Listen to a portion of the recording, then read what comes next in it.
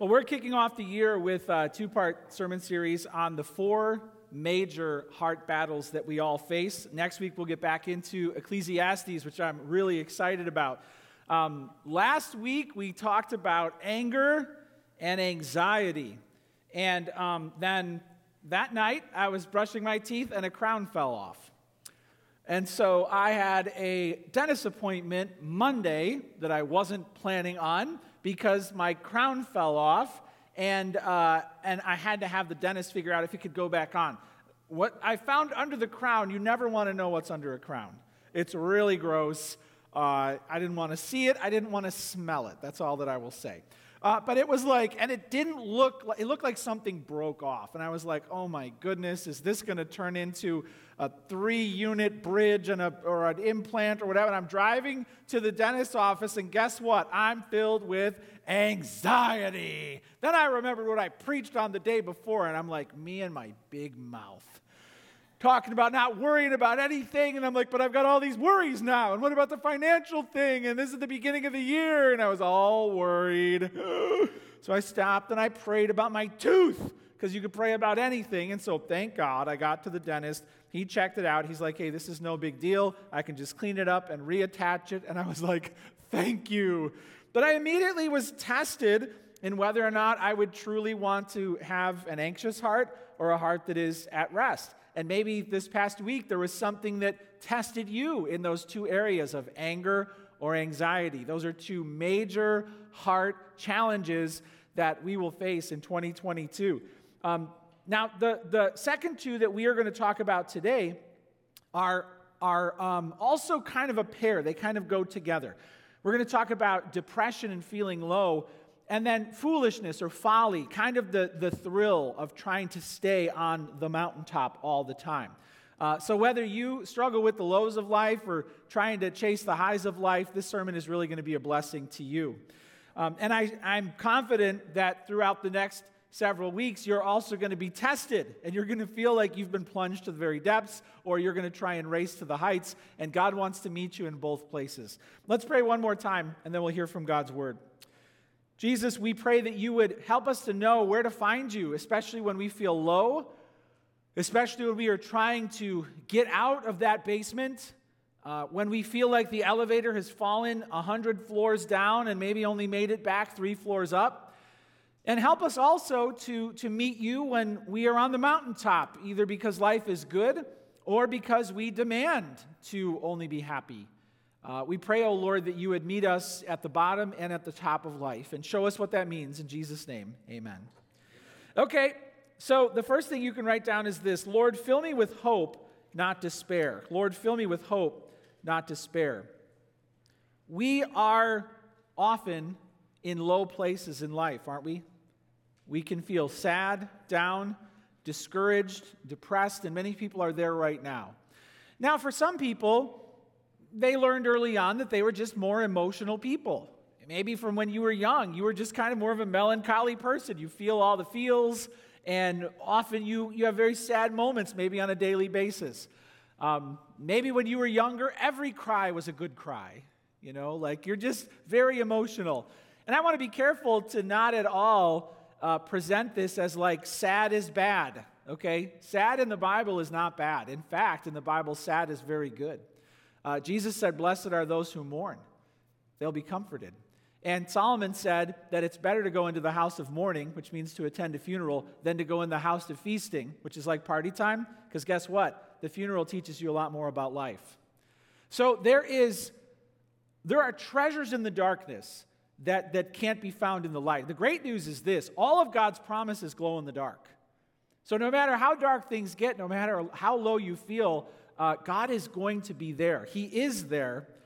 So we can ask him to fill us with hope, not despair. But we often do feel down, and it comes in many different forms. We could feel lonely. We can feel disappointed. We can feel pessimistic. We can feel alienated or disheartened or apathetic. These are the many colors of what it is like to feel depressed. Sometimes it's tied to our energy level. We just feel exhausted and drained. We often don't want to be this way. We want to be calm. We want to be relaxed. We want to be energized. We want to be content, carefree, motivated, upbeat, cheerful even. We want to be that, but we're not. Instead, we feel abandoned or crushed, miserable, numb, maybe lethargic. There's all of these different facets of feeling depressed. And then it ties into how we feel about ourselves. We can feel worthless or broken or just very fragile. And maybe you're there. Maybe you're there often, or maybe you're there because life has just pushed you there right now. It's time to say, Lord, fill me with hope, not despair. Lord, meet me at my bottom.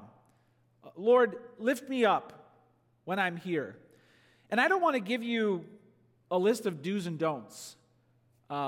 If you're feeling that right now, I don't want to give you a list of do's and don'ts. What I want to do is I want to give you 3 stories this morning under this point, because I think these 3 characters in the Bible will resonate with you. And God puts people who are at their very lowest point in the Scripture, so you know He met them there, and He'll meet you there too. So we're going to go to Genesis first. You can turn to Genesis 16. We're going way back in time in Genesis 16. We're like in the area of the patriarchs here, Abraham's day. Genesis 16. And Hagar is a woman who lived in 2000 BC. Now, she was an Egyptian slave of Abraham's wife, Sarah. So talk about life goals. I don't know where you want to end up in life, but Hagar is an Egyptian slave in Abraham's household. Not a very bright future ahead of her. Abraham was promised a son, but he was old. You know, that 75, 85, 90 years old, still no son, still no son. From him is supposed to come Israel and eventually Jesus and salvation, but he has no kids. Sarah is barren. So in their frustration, things were taking too long.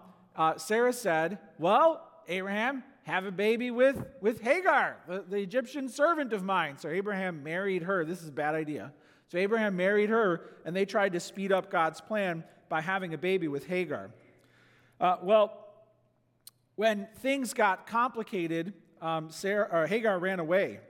And when she ran away, an angel appeared to her and talked to her and started saying to her that some special things were going to come from her life. Now remember, she's an Egyptian slave. Nothing should come from her life.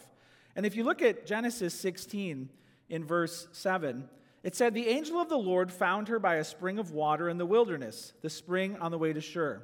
He said, Hagar, servant of Sarah, where have you come from and where are you going? She said, I'm fleeing from my mistress Sarah. The angel of the Lord said to her, return to your mistress and submit to her. The angel of the Lord also said to her, I will surely multiply your offspring so that they cannot be numbered for multitude. And the angel of the Lord said to her, behold, you are pregnant. You shall bear a son. You shall call his name Ishmael, because the Lord, listen, because the Lord has listened to your affliction. Verse 13, so she called the name of the Lord who spoke to her, you are a God of seeing, for she said, truly here I have seen him who looks after me. Put yourself in her shoes. She's just this slave from a different country being carted around. No worth, no value, no rights whatsoever. And then the family decides she's going to have a baby for this guy, and she doesn't have a say, and things get nasty, and she runs off. And there she is all alone. Could there be a worse place? And then God shows up. An angel shows up to talk to this woman. Couldn't there have been better people in the world for an angel to talk to? He meets her there. And this woman had no hope of amounting to anything. And guess what he says?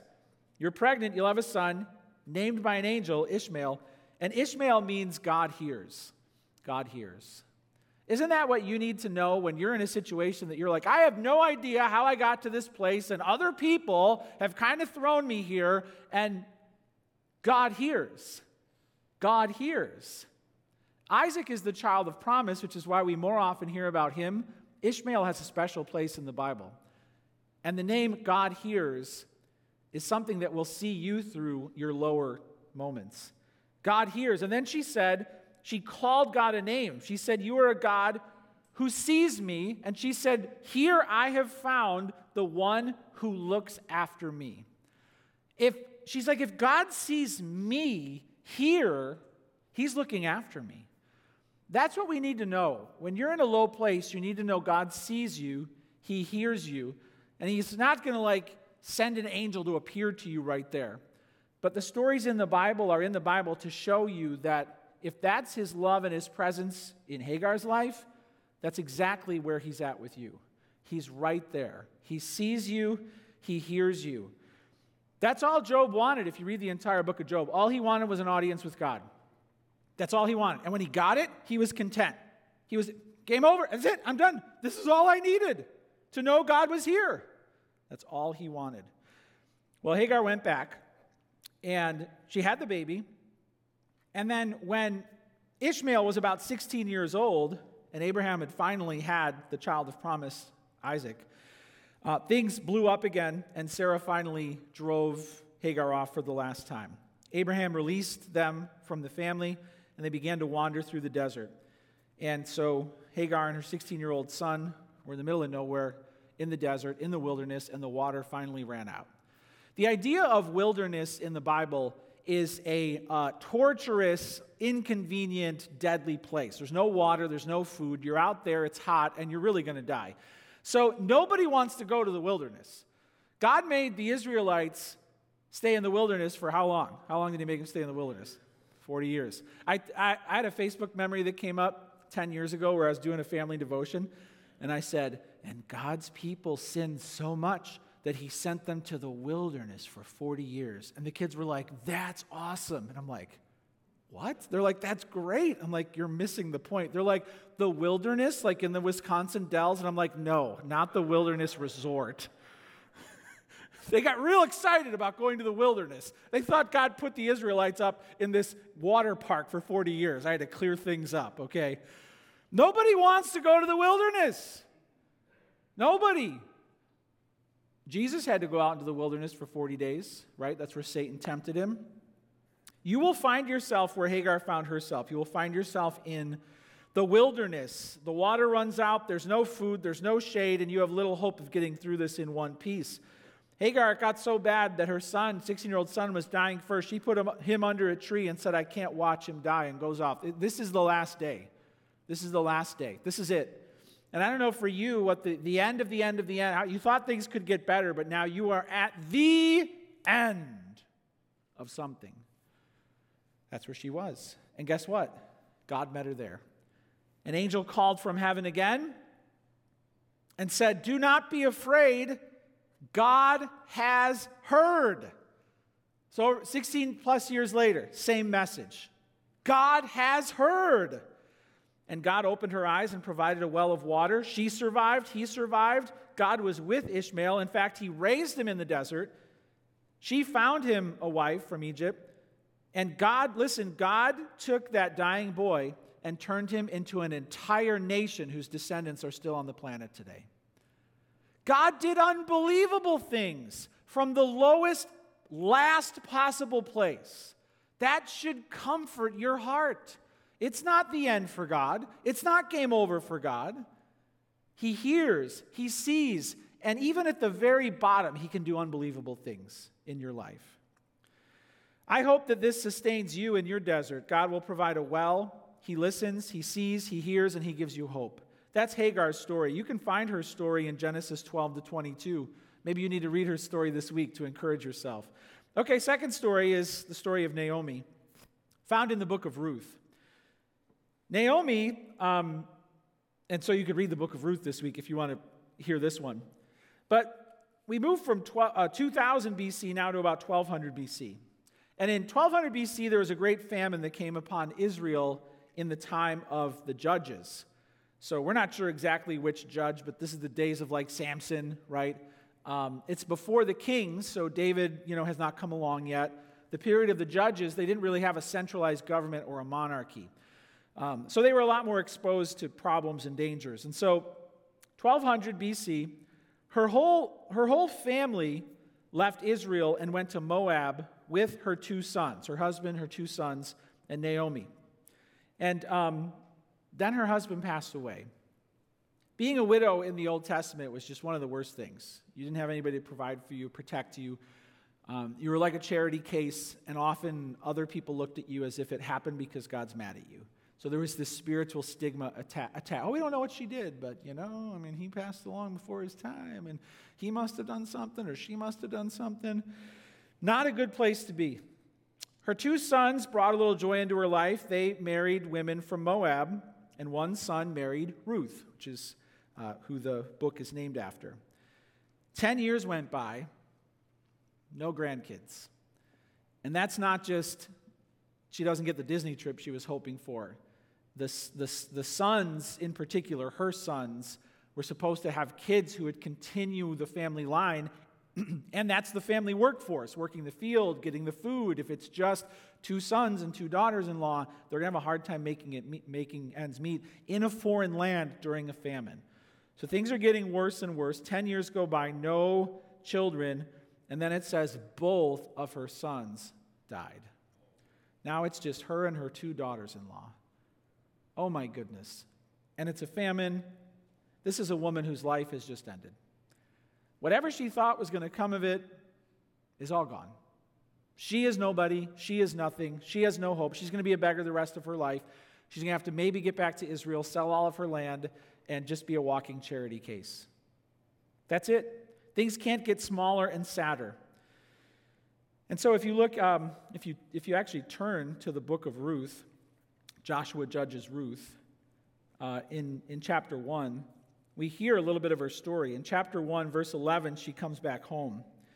Naomi said to her daughters-in-law, "Turn back, my daughters. Why will you go with me? Have I yet sons in my womb that they may become your husbands? Turn back, my daughters. Go your way, for I'm too old to have a husband. If I should say I have hope, even if I should have a husband this night and should bear sons, would you therefore wait till they were grown? Would you therefore refrain from marrying? No, my daughters." So here's what she says. "It is exceedingly bitter to me for your sake that the hand of the Lord has gone out against me." She just feels like God took it all away. She feels like God did this to her. "It's exceedingly bitter," she said. "God took away my husband, my 2 sons. She's like, "What can I do for you? I can't marry again and have 2 more sons so that you can have husbands again." She's like, "Go away." Then they lifted up their voices and wept again, and Orpah kissed her mother-in-law, but Ruth clung to her. So Ruth stayed with her. "Where you go, I will go. Your people will be my people. Your God will be my God." Moab, she's from Moab. She followed Ruth back home. Or Naomi back home. Check out verse 19. "So the 2 of them went on until they came to Bethlehem." Hey, that's a famous city now, isn't it?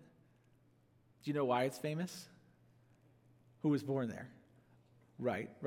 But at this point, it's like, no big deal. So the 2 of them went on until they came to Bethlehem. And when they came to Bethlehem, the whole town was stirred because of them. And the women said, "Is this Naomi?" She said to them, "Do not call me Naomi. Don't call me my name anymore." Right? Naomi means pleasant. Call me Mara. For the Almighty has dealt very bitterly with me. She renamed herself. Don't call me Naomi, which means pleasant. Call me Mara, which means bitter. For the Lord Almighty has dealt very bitterly with me. I went away full, and the Lord has brought me back empty. Why call me Naomi when the Lord has testified against me, and the Almighty has brought calamity upon me? So Naomi returned, and Ruth the Moabite, her daughter-in-law, with her. She's back, and she renamed herself. Now, maybe you're not going to do that literally. Maybe you're not going to literally tell people, "Nope, don't call me Sandy. Call me Misery." But that's where she was. Call me bitter. She had no joy. She had no hope. But Ruth was such a delight. She went out and found a job, gleaning the crops from the edges of the field. She found a man, and Naomi helped her to kind of court this man, Boaz. And this man just fell in love with these 2 and bought up the property that Naomi would have lost and married Ruth, even though it was likely after 10 years of not having kids that Ruth was probably infertile. He married her. This is all so not by the book. And God blessed Ruth with a miraculous son so that Naomi's family line would continue. And this filled her with joy and life again. Now that alone would have been a happy story. Oh, let's make that a Hallmark special. What an upper. This woman who lost everything, and then her daughter-in-law follows her to a foreign land, and then gets married, and then they don't lose everything, and she has, a grandson. That alone would be such a sweet, sweet thing. But then you learn that Ruth had Obed, and Obed had Jesse, and Jesse had who? King David. This is how Bethlehem gets put on the map. David was from Bethlehem. This is where David came from, and David is where Jesus came from. This poor, bitter woman's story couldn't have led to a more joyful ending. What if God just spoiled it and came down and said, I can't take it anymore? The Savior of the world is going to come from you. I'm not going to let you be sad even for another day. Take that Mara name away and take your joyful name back. But he didn't.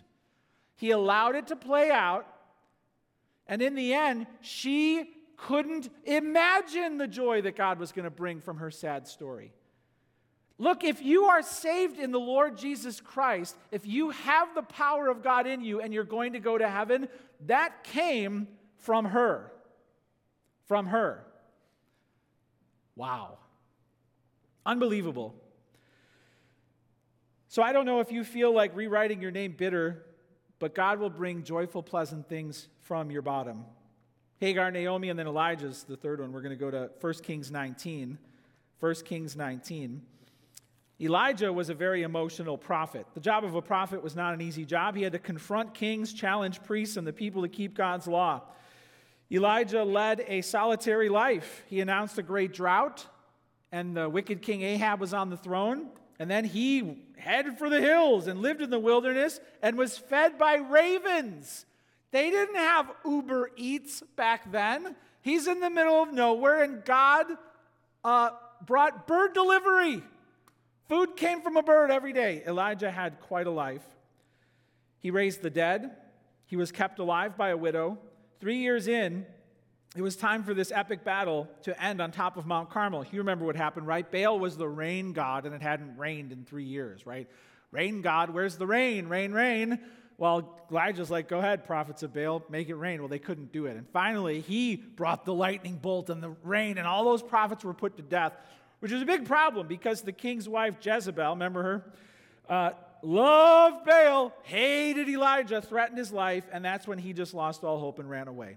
Ran away after the mountaintop moment, and we pick up with him in chapter 19, verse 4. It says in verse 4, he himself went a day's journey into the wilderness and came and sat down under a broom tree, and he asked that he might die, saying, it is enough now, O Lord, take away my life, I'm no better than my fathers. He prayed to die. Here's what's funny, in God's wisdom, he prayed to die, and what did God do with him in the end? Chariots of fire? He didn't even let him die. That's what's great. Nope. And so it went on in verse 9. He goes on to say this, then he came to a cave and lodged in it, and behold, the word of the Lord came to him. And that might be you in a cave, dark, alone. You're just driven to isolation. Elijah alone in the cave. And he went so far away. Do you know in his journey, he went 250 miles on foot.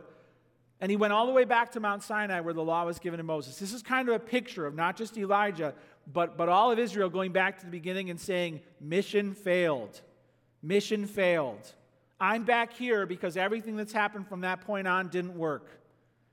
And maybe you feel that way. Maybe you feel like hundreds of years of history is just amounted to nothing. It would be like you walking to Louisville. And there he was, sitting in a cave. And God said, what are you doing here? Maybe that's what he's saying to you. He's not condemning you. He's questioning you. What are you doing here? What are you doing here? And maybe you've gone so far into the darkness, and you're there. And maybe the question God's asking you is, what are you doing here? And Elijah talks back. I've been very jealous for the Lord, the God of hosts, for the people of Israel have forsaken your covenant, thrown down your altars, killed your prophets with the sword. Even I am only left, and they seek to my life to take it away. He ranted at God. God said, go out and stand on the mount before the Lord. Behold, the Lord passed by. A great and strong, this is like Moses again, remember? A great and strong wind tore the mountains and broke in pieces the rocks before the Lord. But the Lord was not in the wind. After the wind, an earthquake. The ground was shaking, but the Lord was not in the earthquake. After the earthquake, a fire raced by, but the Lord was not in the fire. After the fire, the sound of a low whisper. When Elijah heard it, he wrapped his face in his cloak and went out and stood at the entrance of the cave. And behold, there came a voice to him and said, "What are you doing here, Elijah?" Same question. Elijah gave the same rant. Verse 18, God said, "I will leave 7,000 in Israel, all the knees that have not bowed to Baal, and every mouth that has not kissed him." Still small voice. That's all God gave him. He wanted God to shake the world, and God just whispered, What are you doing here? Maybe that's all God's giving you, is a still small voice. Elijah would go back and change the rulers of multiple nations and appoint Elisha, who would have twice the spirit that he had. I mean, Elijah still had plenty to do, but he didn't see it. I don't know which of these stories resonates with you, but maybe you need to spend some time with Hagar this week in Genesis 12, or Naomi in the book of Ruth, or Elijah in 1 Kings 17 to 19. Hey, listen, God will see you. He will hear you. When you feel bitter, He'll bring pleasant things that you can't even fathom what He's doing. You can't even imagine what He's doing when you're at your lowest. And when you're all alone in that cave with your arms folded, back sassing God, He's whispering to you. He's whispering. He's not shaking the ground. He's not rocking the house. He's just whispering to you. And it's time to go back. Number one, Lord, fill me with hope, not despair. Number two, jot this down, Lord, fill me with joy, not folly. So we just went to the bottom, and now we're going to go to the top. Lord, fill me with joy, not folly. This is going to take us to the book of Titus, chapter 2. Titus, chapter 2 in the New Testament. And people right now are so depressed and down and lonely, but at the same time, people right now are so foolish, determined to find that high again, determined to try and put this behind them and finally have some fun. People are traveling like never before. People are consuming pleasurable experiences and content like never before. People are seeking to get out of the basement and to go up to happier, brighter places. These two often go together. People who often feel like they've collapsed into the dumps try hard to get up to the top of the mountain. And when they're there, they often do foolish things which plunge them back down into the basement. And then when they're there long enough, then they try and get back up to the top, and it's bottom and top and up and down. Now, I want to be careful here too. Just like I said in the first point, sad is not bad. Having fun is not the problem. The point is, Lord, fill me with joy, not folly. Fill me with joy. God wants you to have pleasure. God wants you to have joy. God wants you to have happiness. So that's not the problem. The problem is when we foolishly chase those highs. When we foolishly chase those, and we try and have those fun, pleasurable, happy experiences, and we won't suffer, and we won't deal with problems, and we won't endure pain. That's when it becomes a problem. People who struggle with wanting to always be on top make foolish choices. A lot of FOMO, fear of missing out, a lot of envy. And they want a thrilling life. Nothing wrong with that. But it can become selfish. It can become all about themselves. They want to be motivated and optimistic and joyful and pleasant and even hyper. They want to be carefree and happy. They love to be surprised, and maybe that's you. Maybe after lockdown, you feel restless and annoyed and fed up and done, and you're going to go do things and live your life. But will you be foolish? Will you cross over into folly? Then it becomes compulsive. You can't not be on the top. It becomes envious. They're having more fun than me. It becomes extravagant, and you're overspending. And then after the high, often you get lazy and slothful and numb and restless because it's not fun anymore. And this is all about self-gratification. Tons of impulse control problems. Me time. You feel the need to escape. Maybe this is where you're tempted. God doesn't want you to feel guilty for having a good time, but He wants you to avoid folly. Titus 2 is really a good place to find some sober-minded encouragement. In Titus 2, it gives a lot of encouragement for people in different stages of life. But look at verse 11. It says, "For the grace of God has appeared, bringing salvation for all people." Listen, "training us to renounce ungodliness and worldly passions, and to live self-controlled, upright, and godly lives in the present age." Listen again. "Renounce ungodliness and worldly passions, and live self-controlled, upright, godly lives in the present age, waiting for our blessed hope, the appearing of the glory of our great God and Savior Jesus Christ, who gave himself for us to redeem us from all lawlessness and to purify for himself a people for his own possession, who are zealous for what? For good works. This is the call away from ungodliness, worldly passions, carnal indulgences, shameful behavior, once and for all, putting that behind you. Lawlessness. Why? Because Christ has come to redeem you, to purify you. He's coming back with heaven. That's the best thing ever. The thing you don't want to miss out on most is that. And because of that, you are living a consecrated life right now. Self-controlled, upright, godly. This is the call for the people who are always chasing the next high. How do we express this desire for folly, this foolishness? Well, let me give you some specifics that kind of come up in Scripture. It becomes folly when, jot this down, you're denying reality. You're denying reality. You're downplaying some things in your life that have to get right. You're downplaying it. You're denying reality. You're detaching. You're not engaging with that problem or that person, or you're detaching. You are puzzling those around you and upsetting them because of just how carefree and no big deal you're making this out in your life. You're not facing reality.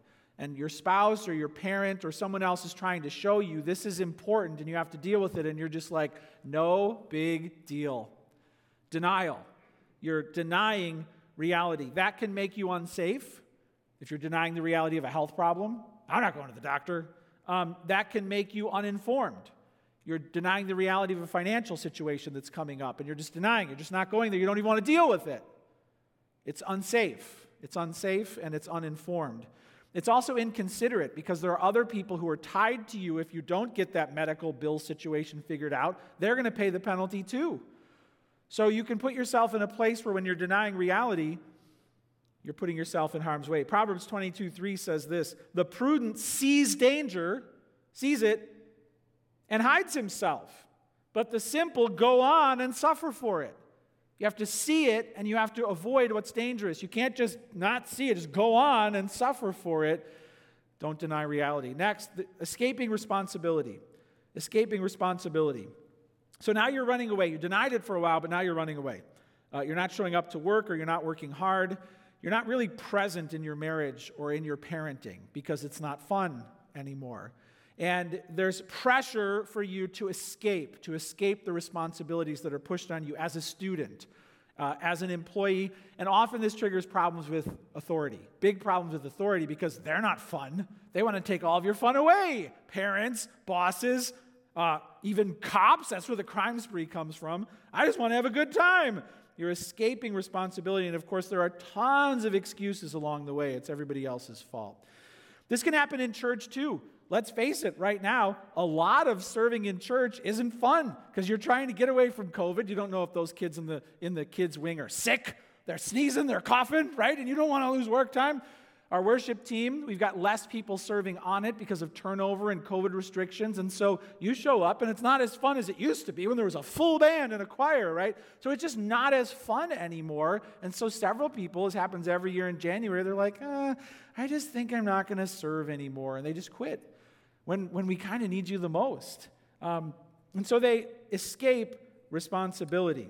Maybe they just book that trip and travel a bunch. Again, it's not bad to do that unless you're running away from responsibilities. Denying reality, escaping responsibility. Jot this down: abusing substances. Abusing substances. It could be alcohol, it could be pain medication, it could be stimulants or other drugs, but you are covering the problem. And covering the problem. I was out to eat for breakfast at a restaurant last year, and we were sitting there eating breakfast, and a mouse ran out of the restaurant and just sat on the floor like he owned the place. I was like, ew. And there were only like 3 or 4 booths taken, and we were all looking at this thing and looking at each other like, what is going on? Someone take care of this. No one came out. And so one guy was sitting there, he just picked up a coffee cup and walked over and put the coffee cup over the mouse and went back and sat down. It might still be there. I don't know. No one took care of it while I was there. If you walk into a restaurant and see a coffee cup on the floor, that's probably the mouse. They covered it up. And really, that's what abusing substances does. You're putting the coffee cup over the mouse. And you didn't get to the nest, and a lot more of them are coming out. You're just covering the problem. I want to be careful here not to condemn medications or anything, especially when you're dealing with depression, when you're dealing with anxiety problems. People who go to the doctor and get informed and ask questions and use medication responsibly have often achieved a much better standard of living. Responsibly, medications are not wrong, and I would never want you to feel guilty for that. But when there's an unhealthy dependency, it could be a problem with dosage, or it could be a problem with duration. You're being foolish with the dosage or the duration. Then it could become a problem. And you might need help with that. Ephesians 5:18 says this, "Do not get drunk with wine, for that is debauchery, but be filled with the Spirit." Filled with the Spirit. God's Spirit, filling up with God's Spirit, is the way for you to be full of joy, not folly. Jot this down. Reckless relationships. Denying reality, escaping responsibility, reckless relationships. This is one fast track to the top. And in our digital age, where Tinder, you can just swipe, yes, no, whatever. You could have unending every week liaisons with as many people as you want. It's so sick that that's where we are as a country, as a world. Reckless relationships. It's not the fix you're hoping for. When Jesus met the woman at the well, really being at the well at the heat of day, it was hot. She was coming to the well again. That was kind of a portrait for her life. She had tried to find her satisfaction in relationships, and for whatever reason, went through man after man after man. And Jesus said, "Go call your husband and come back." And she said, "I have no husband." And Jesus is like, "You're right. You've had 5 husbands, and the man you're with now is not your husband." That was just unthinkable back then. Her, under the sun in the heat of day, sweating, coming back to the well again for more water, that is what she was doing with men. Back to the well again, it's so hot. Back to the well again, it's so hot. And Jesus said, anyone who drinks from this well is going to be thirsty again. It's not going to fill you up. She was all alone. Women didn't do anything alone back then. She should have had all these other women around her. She was an outcast. Hey, this well won't fill you up. And maybe you need to hear that. If you're a run to the next relationship, to the next relationship, to the next relationship, to the next relationship, that one didn't work out, I'm going to feel bad for a month and then move on. This well will never fill you up, ever. It's still hot. You're still lonely. One more bucket isn't going to do it. It's time for that to stop. Jesus said, "The water I give you will spring up to eternal life. You'll never be thirsty again." When Jesus is the man in your life, the number one, whether you're a man or a woman, he fills your heart. He's the only one who can do it. If you're a reckless relationship person, you desperately need to make Jesus Christ that central figure in your heart. Denying reality, escaping responsibility, abusing substances, reckless relationships. Jot this down, overindulging desires. Overindulging desires. This is just where there's no restraint on anything, really. Food, screens, shopping, debt. There are laws of pleasure in the Bible. It says in Proverbs 27:7, "One who is full had a good meal, loathes honey." You ever get to that point where you eat and then the waitress says, "Dessert menu," and you're like, "No." Now, maybe at the end of a hard work day the day before, if someone was like chocolate lava cake, you would have been like, "Yes!" But after a really good hearty meal, the pleasure desire goes away. One who is full loathes honey, but to one who is hungry, everything bitter is sweet. Maybe if you've done any fasting in the past, you did some diet, whatever. People have said this. They've been like, "Oh, an apple is like gold." Like little things become big things, because that's how pleasure works. But if we overindulge our desires and this is what leads to binging, even addictive behavior, online gambling. You fill up, and then it's too much. And then nothing works. Nothing works, right? So overindulging desires is a sign that folly is the path. So Lord, fill me with joy, not folly. Well, then what exactly does that look like? We'll jot this down. Joy comes from godliness with contentment. Straight out of 1 Timothy 6:6. Joy comes from godliness with contentment. It says godliness with contentment is great gain. Godliness means you're doing it God's way. God's way alone will lead you to everlasting pleasure. Godliness, God's way. And contentment means the boundaries on pleasure, you believe, protect what is good. Why won't you do it another way? Because you believe that contentment, I have enough, contentment in Christ, this is right, this is my portion, is really what leads to lasting fulfillment. I don't have to chase that high all the time. People who really struggle with this have told me, I feel like every day Satan lies to me and tells me that I'm missing out on what's truly going to make me happy. And I remember when one man told me that, a young man, he's got his whole life ahead of him, I said, I hope you realize that Satan's true plan is to take everything in your life that's fun away. I hope you realize that. I hope you realize that his true plan is to leave you with this when you follow him. But God's plan is to lead you to a kingdom where the streets are made of gold. He can alone make you happy forever. Satan wants to steal everything good in your life, all of your fun, and rob you of lasting pleasure and all companionship. That's his plan. So say, Lord, fill me with joy, not folly. Psalm 32, 8-10 we'll close with. It says this. God says, I will instruct you and teach you in the way you should go. I will counsel you with my eye upon you. Be not like a horse or a mule without understanding, which must be curbed with bit and bridle, meaning you shove something into its mouth and force it to go the right way. Or it will not stay near you. Many are the sorrows of the wicked, but steadfast love surrounds the one who trusts in the Lord. Hey, maybe you're in the bottom. Maybe you're filled with despair. Ask God to fill you with hope. Maybe you're at the top and you demand to stay there. Jesus alone is better than your best days. He alone can sustain that feeling of joy. Trust him, chase him, look to him, fill up on him. That's the only thing that's going to last in this life and in the next life. We've been handing out this sheet too each week. We've got them on the table on the way out too. But I would love for you to set some goals this year for wellness, mind, body, heart, and soul. And what we've been camping on for the last 2 weeks really ties into heart.